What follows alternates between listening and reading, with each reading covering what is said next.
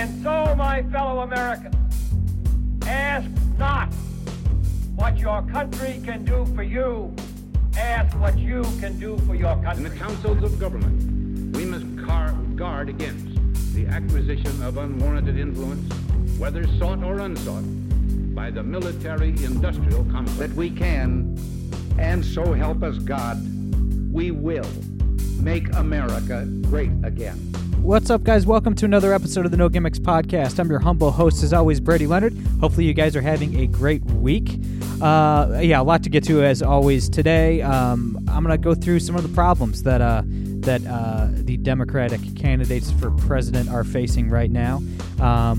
Turns out intersectionality is really biting all of them in the behinds right now, so it's entertaining to watch. I'm going to break all of that down. First, I want to remind you guys to follow us on Twitter at NoGimmicksPod. Tweet at us. We always tweet back. And please, guys, if you haven't already, get with it. Subscribe on iTunes, SoundCloud, or Google Play. If you're on iTunes, please give us a 5-star rating and a good review. I'd really appreciate that. And hey, man, look, big tech companies, Facebook, Twitter, YouTube, these guys are banning conservatives left and right for absolutely no reason. Who knows how much longer I'll be on social media? They could just ban me at any time. So you got to subscribe. You got to subscribe on iTunes, SoundCloud, Google Play, all that good stuff, so you know when the new episodes come out, on the off chance that I do get, banned from Twitter and all that stuff. So yeah, definitely subscribe and leave us a good review. I definitely appreciate it.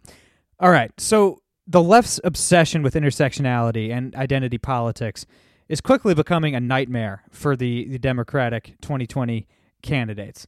Every single Democrat running for president has check marks against them on the intersectional scale, or on the social justice scale. Every single one of them. None of these candidates are immune to attack from their leftist base. None of these candidates are impervious from attack on the basis of intersectionality and social justice. The left has spent every waking second for years at this point attacking white people, attacking men, attacking rich people, attacking straight people, attacking old people, attacking anyone who isn't an all-out socialist. So, looking at the leftist base, if you hate everyone, if you hate white people and straight people and old people and rich people and anybody who isn't a commie, who on earth are you supposed to vote for? Honestly, who are you supposed to give your vote to? Because none of them check off all the boxes that the left wants checked off at this point. So let's just go down the list. Joe Biden, who is still the front runner, former Vice President Joe Biden. He's still leading every single poll nationally and in the key states like New Hampshire and Iowa, which are the first two primary states. He's still the front runner. I think he's going to implode. I think he still will run. But I think he will drop in the polls pretty quick, but he's still technically the front runner. He's just not communist enough for the new left. He still calls himself a capitalist, so the leftists really don't like that. He's also straight, old, white, and rich. So that's a lot of checks against him, man. That is a lot of checks that's a lot of intersectional checks against Joe Biden. And he's also being Me Too'd, which that is probably the factor that will take down his campaign. He is being accused, like we mentioned on the last podcast, of inappropriately touching a handful of women. Apparently, there's 2 more women that are going to come out against him on the record. So that's not going to help old creepy Uncle Joe. And by the way, I never thought I'd defend Joe Biden on this podcast. I disagree with him on literally everything, and he is very creepy. I mean, if it's not even just women. He's been inappropriate with like young girls. I mean, there's just Google creepy Joe Biden, and there's hundreds of videos of him just being handsy and being weird and creepy with women and girls. No one's accused him of rape or sexual assault or anything like that, and that's why. Look, we're still in this Me Too moment as a society. We have to draw some lines somewhere.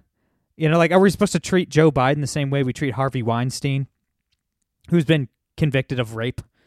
Look, Joe Biden's not a rapist. He's not a sexual assaulter. He's old, he's creepy, he's weird, he's handsy. But are we supposed to, just excise him from polite society because he's this weird old guy? I mean, I don't know. It seems a little strange to me.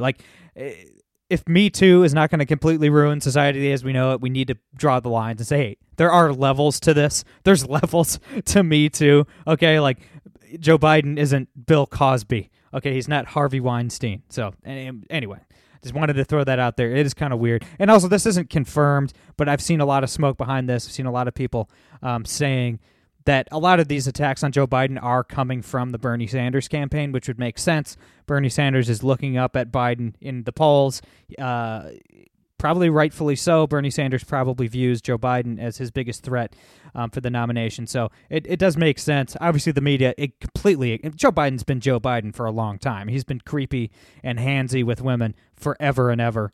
And, nobody really paid attention to it until now. And obviously the entire press, the entire mainstream media are a bunch of socialists now too. So they're probably happy to aid Bernie Sanders, the communist, in his attempt to take out Joe Biden. So that's probably what's happening here. But obviously a lot of intersectional check marks against Uncle Joe.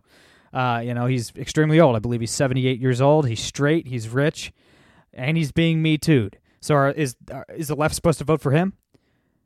Kamala Harris, the senator from California, she's young-ish. I think she's in her early 50s. She's black or half black, but she was a federal prosecutor, man. She's a cop. She's a cop. She literally jailed people for smoking weed. She fought hard to keep weed illegal in California. So, they like her because she's a woman, and she's black, and she's definitely a leftist. She's a far leftist. She's essentially a socialist. I think that's fair to say. But she's a cop, and that's another check mark against everyone, right? Because the left hates cops. So she's a cop. She's a prosecutor. She's jailed people. She's jailed black people, God forbid. So that's a huge check mark against her. I don't know how she gets over that. Is the left supposed to vote for a cop? Is the left supposed to vote for a federal prosecutor? I think not. And let's get to Bernie Sanders. He's old, he's rich, he's white, he's straight. He's Jewish, and the left also hates the Jews. But if Bernie Sanders is a Jew, then I'm the Queen of England. He's an atheist. He's an outspoken atheist. He hates religion generally, and definitely hates religious people. He certainly hates American Jews and Christians. He does not like people of faith. He makes that just overwhelmingly clear, abundantly clear. But he's had to say things on the campaign trail like, he'll say, well, we really need a woman president, And I would totally pick a woman as my VP pick. It's about time for a female president, but you should still vote for me. We need new blood. We need minorities. We need women. But you should vote for me, the 80-year-old, white, straight, rich guy, which is very strange. If Bernie Sanders was serious about his rhetoric, his intersectional rhetoric about how we need more women in office, why wouldn't he just endorse Elizabeth Warren? Elizabeth Warren is running for president, and she's every bit as communist as Bernie is. The interesting thing about Bernie in this topic of intersectionality, too, is he seems to be getting hit less than all the other candidates, which is pretty telling. This leads me to believe that the most important factor on the list of factors that I mentioned at the beginning of the show is the socialism factor. That's the most important thing. Being a communist is the most important factor for the left and the media. And he's a communist. He is an open communist. He's praised the Soviet Union. He has praised Venezuela. He said that bread lines are good, which is a asinine, completely indefensible statement. But he's getting hit less than the others, I'd say, in terms of intersectionality, because he has the one factor that counts, and that is that he is an open, proud socialist. Beto O'Rourke was the hero of the Democratic Party last year when it looked like he had a chance to take out Ted Cruz in the senatorial race down in Texas. But the left is turning on him. He's turning on him. Or they are turning on him, I should say. He's young. He's in his late 40s. He's 47, 48, something like that. He's a socialist. He's an extremely far-left guy. He's endorsed reparations for slavery. He's endorsed Medicare for all.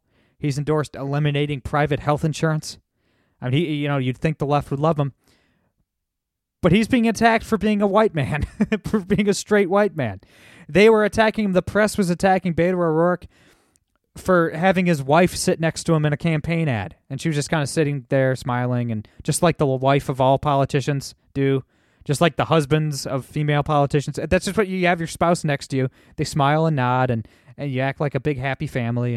And the left is attacking him because they're saying he's using his wife as a prop or something like that, like he's being a misogynist or something like that. It's ridiculous. He goes from hero of the Democratic Party last November to now he's dropping in the polls. He's somewhere around 10% still, which is actually better than I thought he would do. But he's not going anywhere because he's a straight white man. Elizabeth Warren is a woman, and she's a communist, but she's extremely rich, extremely old, and white. So I don't think she's going anywhere in the intersectional world that we're living in right now. And even if she wasn't old, rich, straight, and white, she's not going anywhere because she claimed to be a Native American for years and got trolled by the President of the United States into taking a DNA test and then releasing it and proving to the world she's 1,024th Indian. So, I mean, we kind of leave her off this list. I mean, she destroyed her campaign well outside the boundaries of intersectionality. She's just a terrible candidate and not that bright of a woman. So she killed her own shot years ago when she claimed to be an Indian to get hired at Harvard Law School. So Cory Booker is young-ish. I believe he's 50, and he's a socialist. He's extremely far left, even though when he was mayor of Newark, New Jersey, he campaigned as the bipartisan guy, as the moderate. And then when he was first elected to the Senate, he tried to position himself as the bipartisan guy, as the moderate. But he's a socialist. He's endorsed Medicare for all, the Green New Deal, this, that, and the other. But he's a man. So, when there's Kamala Harris, who's a black woman, and Cory Booker is a black man, I mean, who's more intersectional? I mean, Kamala Harris is obviously higher up on the intersectional pyramid, so why would anybody vote for Cory Booker? Also, he's not quite as smart as Kamala Harris or most of the other candidates, obviously. And Cory Booker claims to be straight. I don't know. There's been rumors forever that he's gay. I don't care if he's gay or not. But he's desperately trying to convince people that he's straight, which is kind of awkward. He's constantly talking about how he's dating that actress, Rosario Dawson, I believe. I forget what she was in. Some B-list actress. But it's real weird. He's laying it on thick. He's, look how straight I am. It's like, all right, man, all right, I get it. You like chicks. Like, that's cool, I get it. Tulsi Gabbard is young. She's 38 years old. She's a woman. She's a hardcore socialist. On economics, she is to the left of Karl Marx. She's Hindu.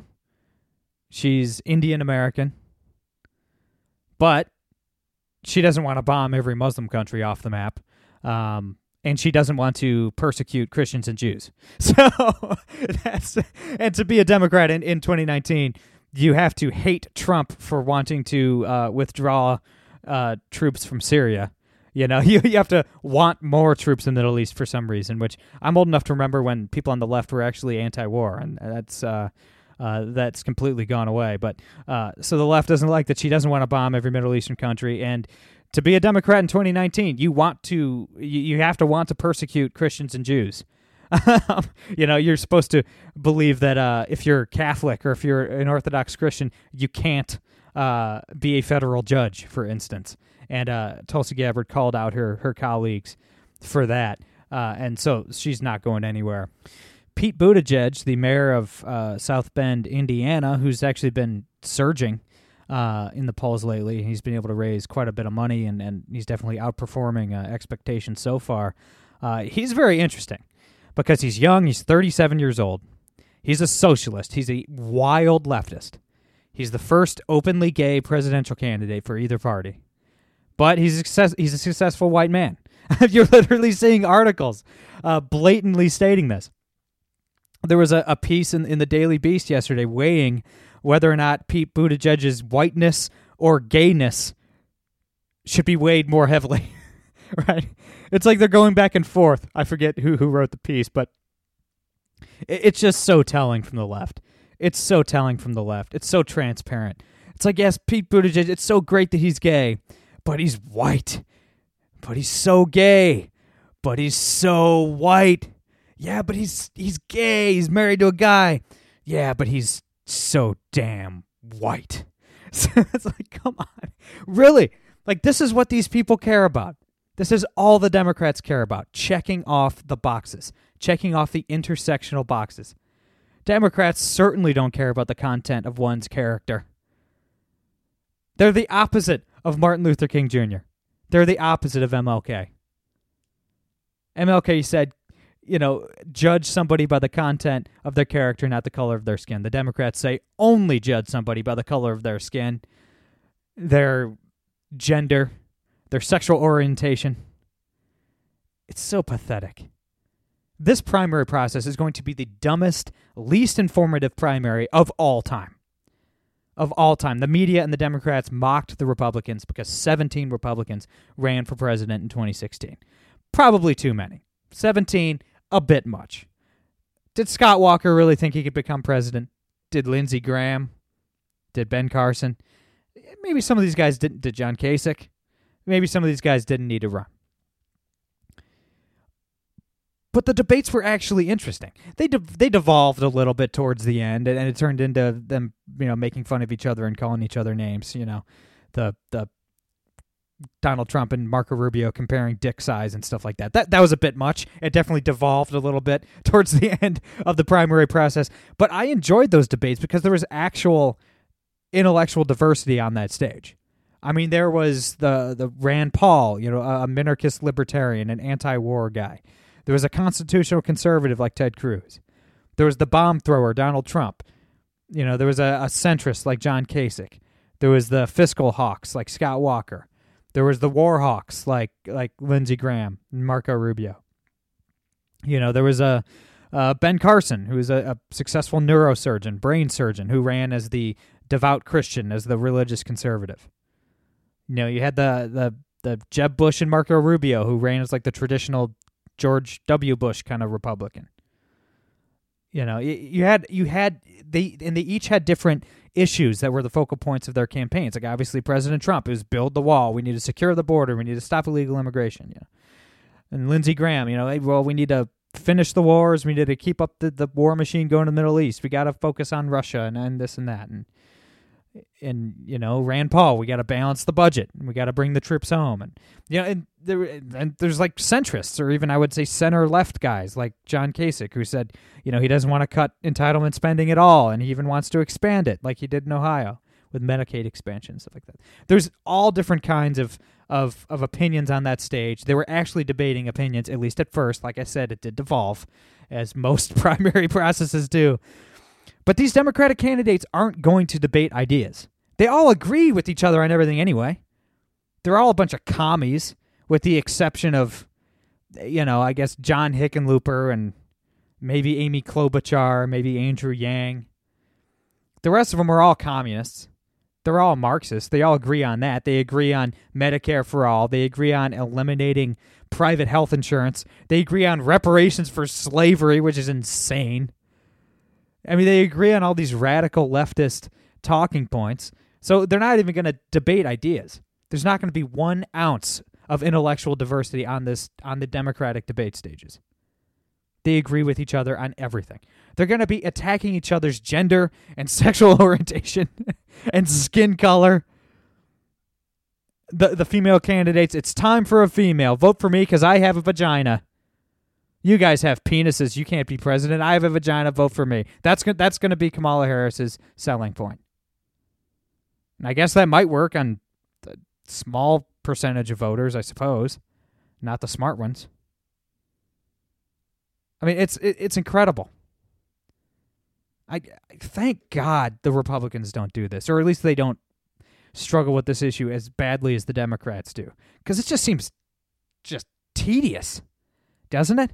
Doesn't it seem exhausting to constantly focus on race, constantly focus on gender and sexual orientation and factors that are completely out of your control?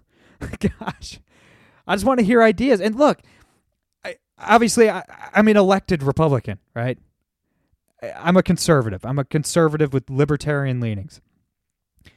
I don't want there to be a Democratic president next. I really don't.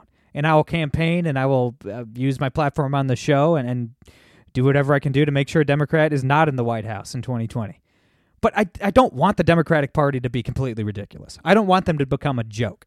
Like, the country is better when we have two strong, viable, realistic, thriving parties.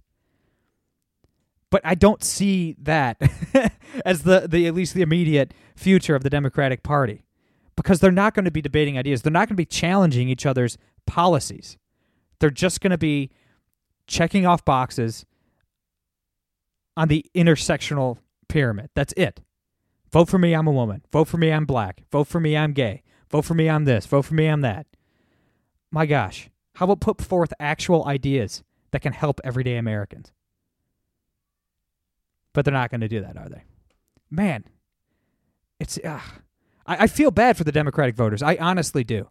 Because it seems so tiresome to me. It seems so tedious to have to focus on race, to have to focus on gender and sexual orientation and things like that. Like, who cares about that stuff? Let's debate the ideas. Let's actually put forth realistic policies. But they can't do it. It's going to be a long primary season, ladies and gentlemen. Buckle up. We're just getting started. I know this was a short show today. I will make it up to you next week. And Monday's show was long. I think it was like 45 minutes. So I don't know how long this one is, maybe 25. But yeah, I'll do a couple longer shows next week. I had to do a solo show today. I had a guest that had to bail last minute due to unforeseen circumstances. But I'll try to get her back on next week. And I have some good guests coming up. I think you guys will really enjoy it. But yeah, that's all I got. I'm Brady Leonard. I will be back on Monday. No gimmicks.